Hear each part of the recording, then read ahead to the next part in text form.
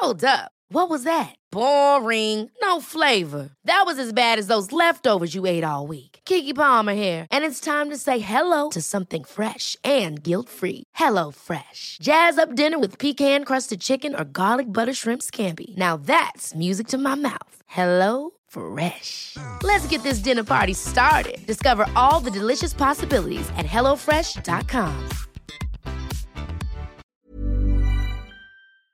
You know why you probably don't like kale? It's because you're not massaging your kale.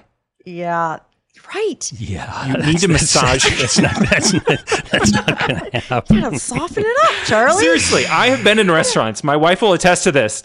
And I have actually said something to the waitstaff that they need to be massaging their kale back there. Okay, what do they say? Salad I'll bet you did. I do. I want to be a fly on the wall for that.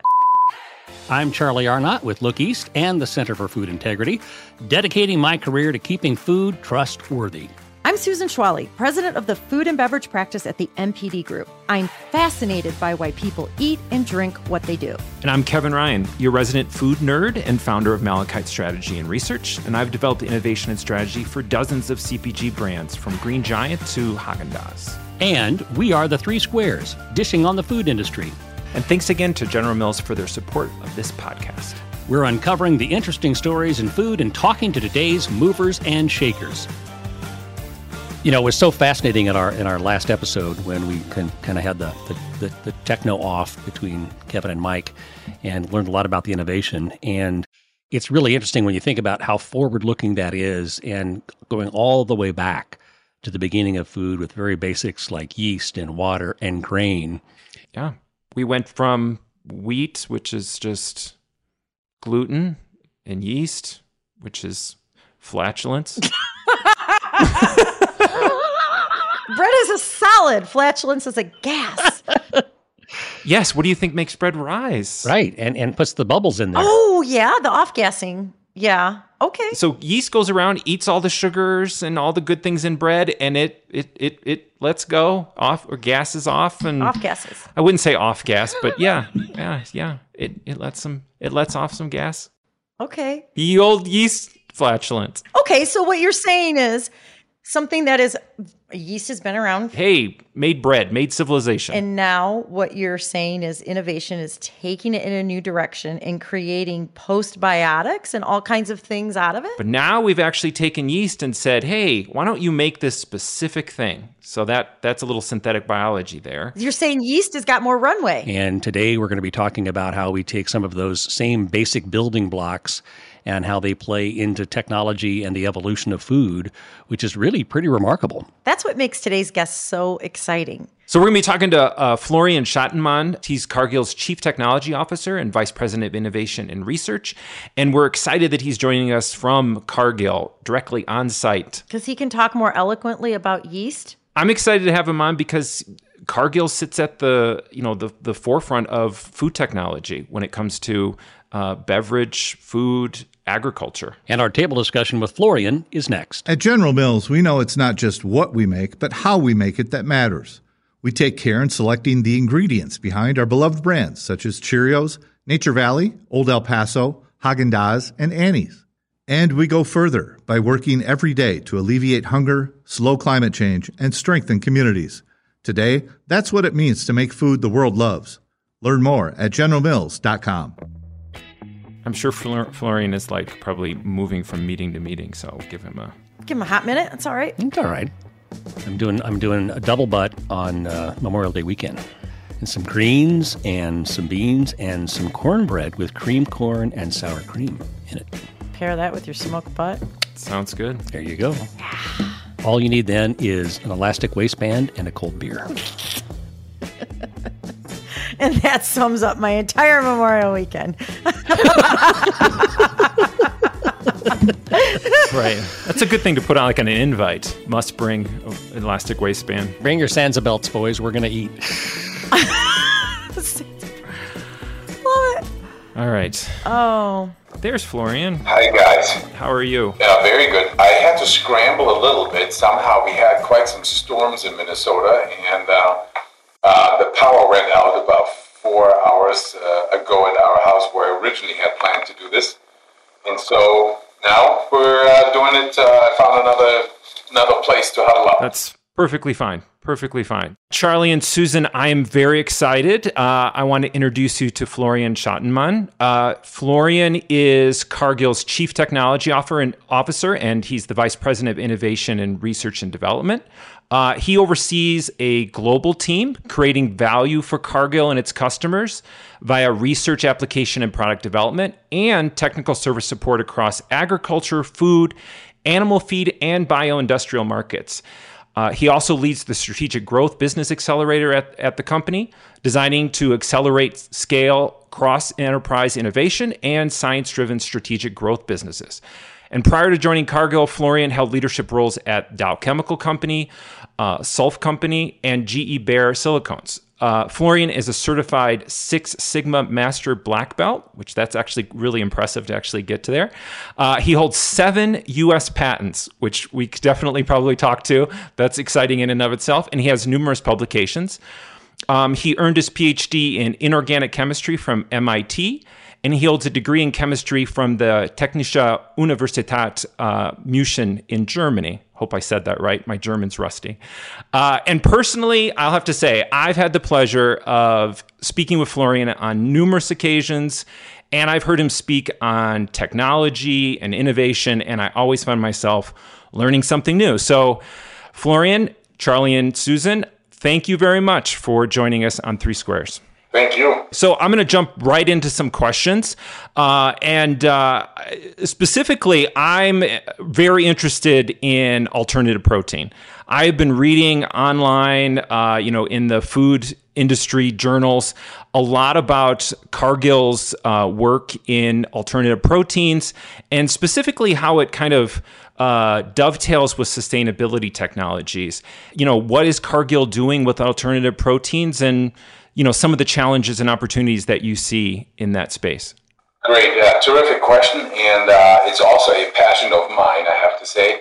I would say there's really 2 main areas that we're following. One of them is plant-based, and then the other one we're really taking cells of an animal and then grow it in a bioreactor environment in the entire space of cultivated protein. I would say that the really big challenges are, number one, it's always taste. When you look at the first phase of alternative plant-based proteins, it was all about the word alternative, really trying to mimic the taste and so on, regardless of what the ingredient bill looks like and so on.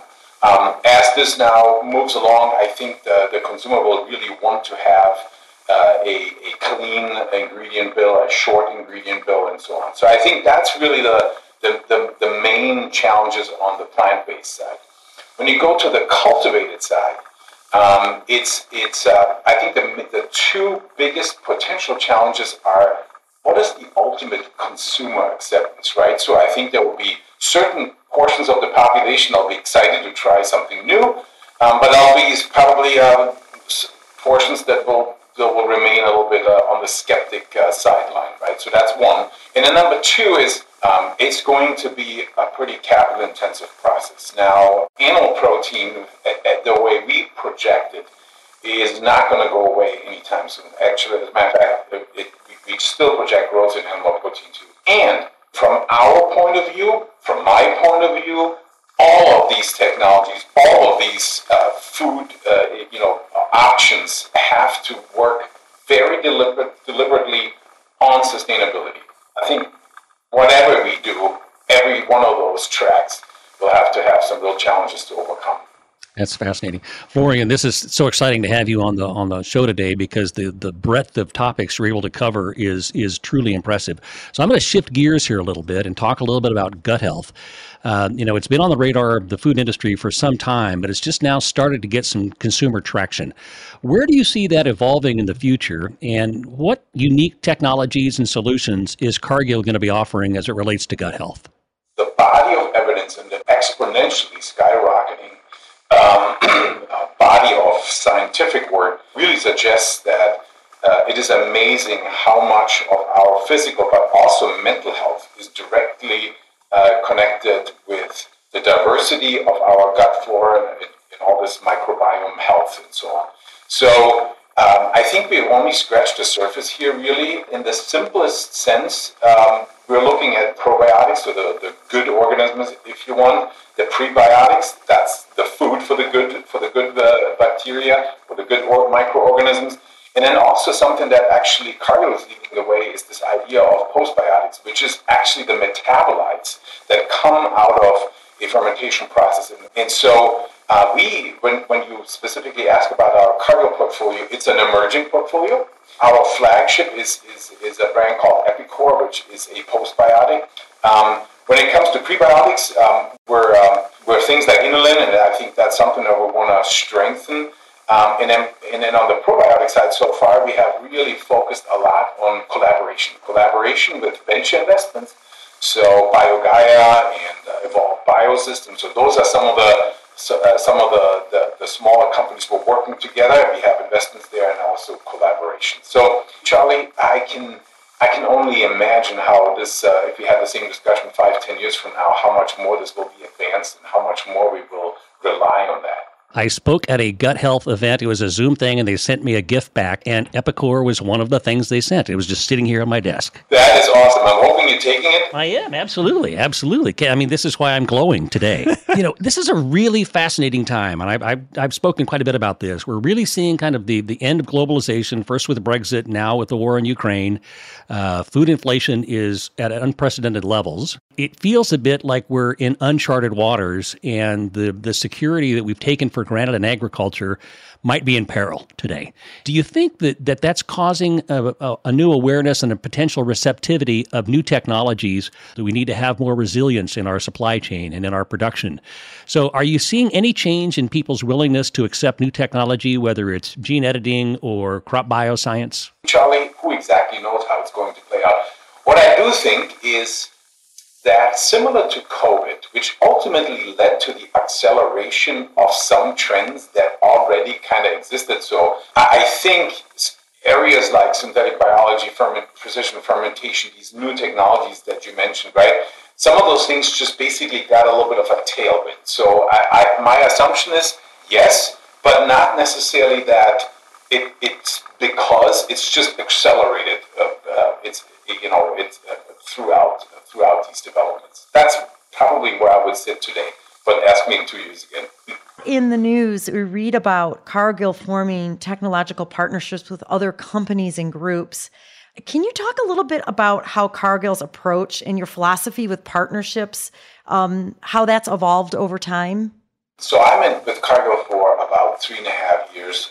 But when you come from the outside is the point I'm making. And you take a look at an industry, and it became very clear that we are apparently in a really dynamic environment, not driven by these big CPGs or big food companies, really driven by the startup world and the venture world. And maybe I throw another little fact in here. In 2013, total deal volume was $2.3 billion.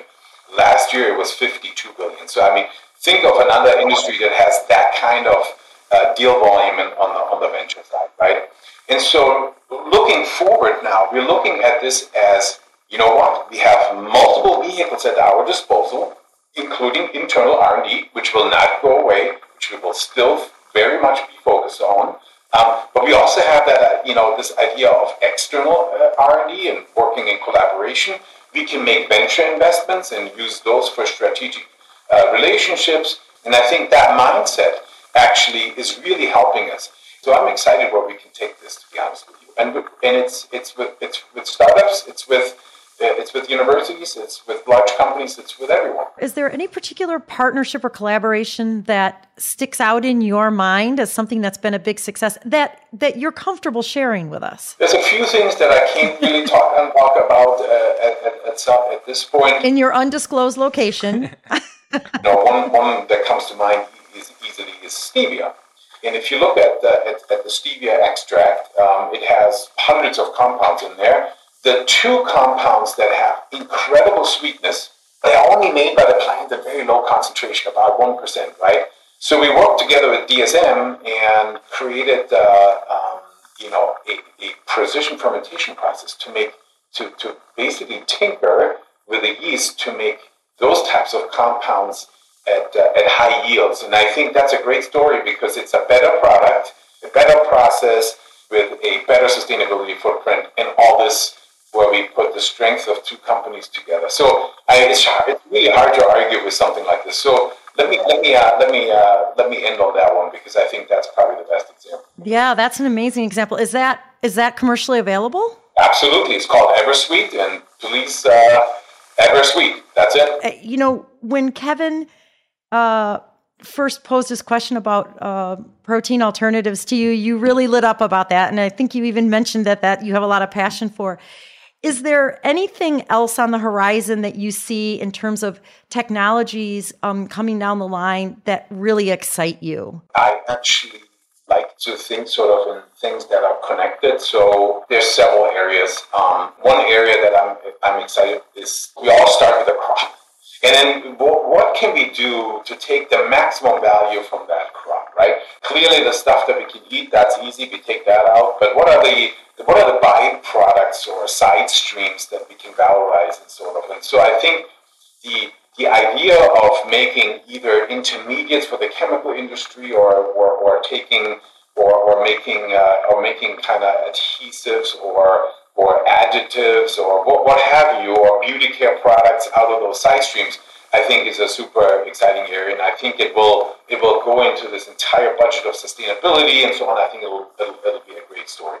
Number two, I would say this entire area of precision fermentation, and basically and maybe even broader, like synthetic biology, right, where you take biological systems and make all kinds of discrete molecules or solutions with that. I think is really getting me very excited around that.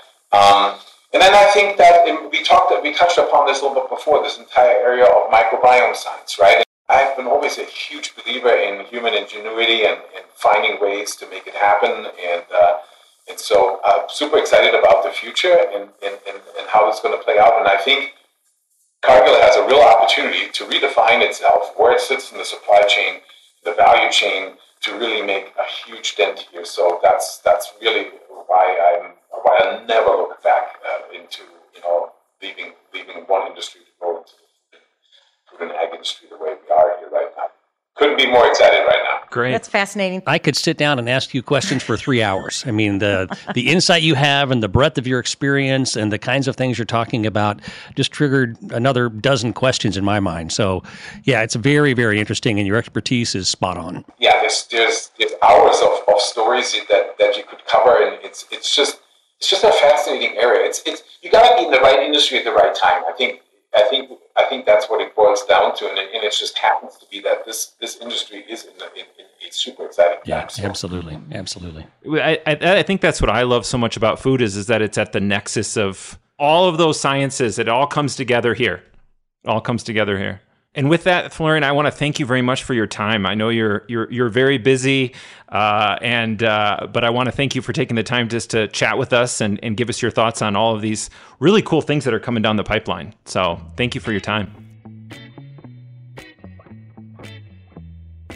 Wait a minute. Can we talk about Kevin breaking out the full-on German for the school or whatever in the intro? I took German for 4 years. I didn't know that. You did? 4 years, and all I can say is that I have a pencil and my pencil is yellow.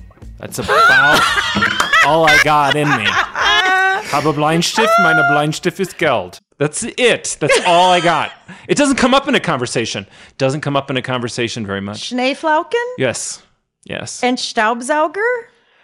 I don't know what that means. Vacuum cleaner. Okay, vacuum cleaner. I can say snowflake and vacuum. That's all I got. My German half is really proud. That's all I got. Exactly. Well, before we get too far off track, though, I'd love to chat about some of the stuff that Florian said, because I think there's so much there. Charlie, like you even said, you could talk for hours with him. There's just so much. I would have loved, and there were so many paths we could have gone down because Cargill's involved in everything. And obviously he has an amazing mind and a grasp on so many different topics. We could have gone down. Yeah. We could have done 3 hours easily and just scratched the surface. Yeah. The one that I'm really interested in, he mentioned it in one of his, favorite things, so to speak, of technology coming up is the what I would call upcycling 2.0.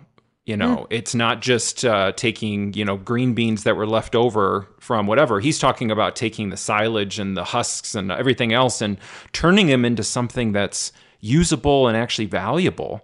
Right. And then also having a sustainability element to it. I think if that comes to pass, which it sounds like it very well might, that is amazing. Yeah, no, I think it's really important, Kevin. I like the fact that you talked about it as 2.0 because a lot of the upcycling right now is really bad. The products just aren't very good. Yeah. And you have to be committed to a purpose to even buy them. But, it kind of goes back to his earlier point that he said about alternative proteins. If you can't compete on taste and price, forget it, right? Those are table stakes. And there are a lot of people that are very purpose-driven, which is admirable. But the vast majority of consumers, if you can't compete on price and taste, the rest of it doesn't matter. His overall take on the meat alternatives from the standpoint of saying animal protein's not going away anytime soon. No. And it's not. Yeah. And that sustainability in that space will also move forward over time as these other areas like the cultivated protein and the plant-based will evolve. But genius for Florian to look at it and say, it's going to come down the line. It's going to play out in all three areas, and it's going to evolve. Yeah. And it's not an either or. And I love that viewpoint. And he is one of the few people that can influence in all three areas. Yeah. Yeah, because they play everywhere. The other thing I thought was really interesting was the partnership piece. I mean, the idea that they're not... Yes. They've come to the realization that they can't do everything, which totally makes sense. I mean, even a company as large as Cargill can't do it all, and the idea that they need the partnerships in order to... And I mean, the way he even said it, he's like, it just became obvious that we don't have every strength, everything. But I think that's a trend you're seeing across more companies, don't you, Kevin? As people realize that particularly as he was talking about all of the innovation that's taking place and the startups. And not the large CPGs. I think the larger organizations are realizing our solution doesn't have to be acquiring them. Our solution can be partnering with them. And how do we leverage our strength with the innovation and energy they're bringing to the table? And to me, that makes a world of sense because they will be able to use their scale to really accelerate the impact of some of this technology, and yet they're able to leverage the innovation that the technology inventors are bringing to the table. So it's a great relationship. Hey, it's time to What the Food with our resident food nerd, Kevin. There are so many different food allergies and sensitivities out there. I personally have several that I won't bore you with, but every once in a while I hear about some sort of crazy reaction to a food that you wouldn't even think about. So, Kevin, can you help us out that? What is going on with food allergies? And I should preface by saying I'm not an immunologist, but I do play one on a podcast. There are some really interesting ones out there that you sometimes run across in food literature that I just kind of, always stick in my mind. Is a true food allergy, and it's caused by the bite of a tick called the Lone Star tick, not named after Texas. Yep. It's got a little star on its back. Oh. It's actually from the Midwest. Sometimes it's called the turkey tick, which is I like that name better. And if you get bit by it, it may make you allergic to meat. Yep. So there is a sugar in meat that you become allergic to, alpha galactose, and also called alpha-gal, and you become allergic to that. And it's actually horrible for the folks that have it because you're allergic to most kinds of meat, and it goes on for years in some cases. I'd actually heard about the Lone Star tick because my son-in-law is a big morel mushroom hunter. And so he frequently comes in contact with ticks and is always making sure that he brushes them all off. And he was telling me about the Lone Star tick as a particularly unpleasant tick bite to get because you would then be subject to that allergy. Well, hopefully he doesn't get bit by the tick because that would be bad. That would be bad. Is there a morel reaction? I have a negative reaction to bad alcohol. When I get too much bad alcohol, it tends to make me not feel good. There's a lot going on there. There's a lot going on there. And that public service announcement about Tick Awareness Week from Kevin was very much appreciated. Thanks again to General Mills for their support of this podcast. If you like what you're hearing and you would like to support 3 Squares as a sponsor, you can drop us a line at 3squaresmail@gmail.com. That's the number 3, squaresmail@gmail.com. And in addition to reaching our audience, you also get a private 90-minute consultation with the 3 Squares about your company and your products. So again, drop us a line, 3squaresmail@gmail.com. That's the number 3 again, squaresmail@gmail.com. Three Squares, Dishing on the Food Industry, is created by Charlie Arnott, Susan Schwally, and Kevin Ryan. Thanks to our producers, Dave Beasing and Jason Jackson at Sound That Brands. And of course, most of all, thanks to you for listening. If you like the show, please give us a rating and review. Follow for future episodes, share it with your friends, and you can follow us on LinkedIn. We're at Three Squares Podcast. Thanks again for listening. We'll set the table again soon on Three Squares. Planning for your next trip? Elevate your travel style with Quince. Quince has all the jet-setting essentials you'll want for your next getaway, like European linen, premium luggage options, buttery soft Italian leather bags, and so much more. And is all priced at 50 to 80% less than similar brands. Plus, Quince only works with factories that use safe and ethical manufacturing practices. Pack your bags with high-quality essentials you'll be wearing for vacations to come with Quince. Go to quince.com/pack for free shipping and 365-day returns.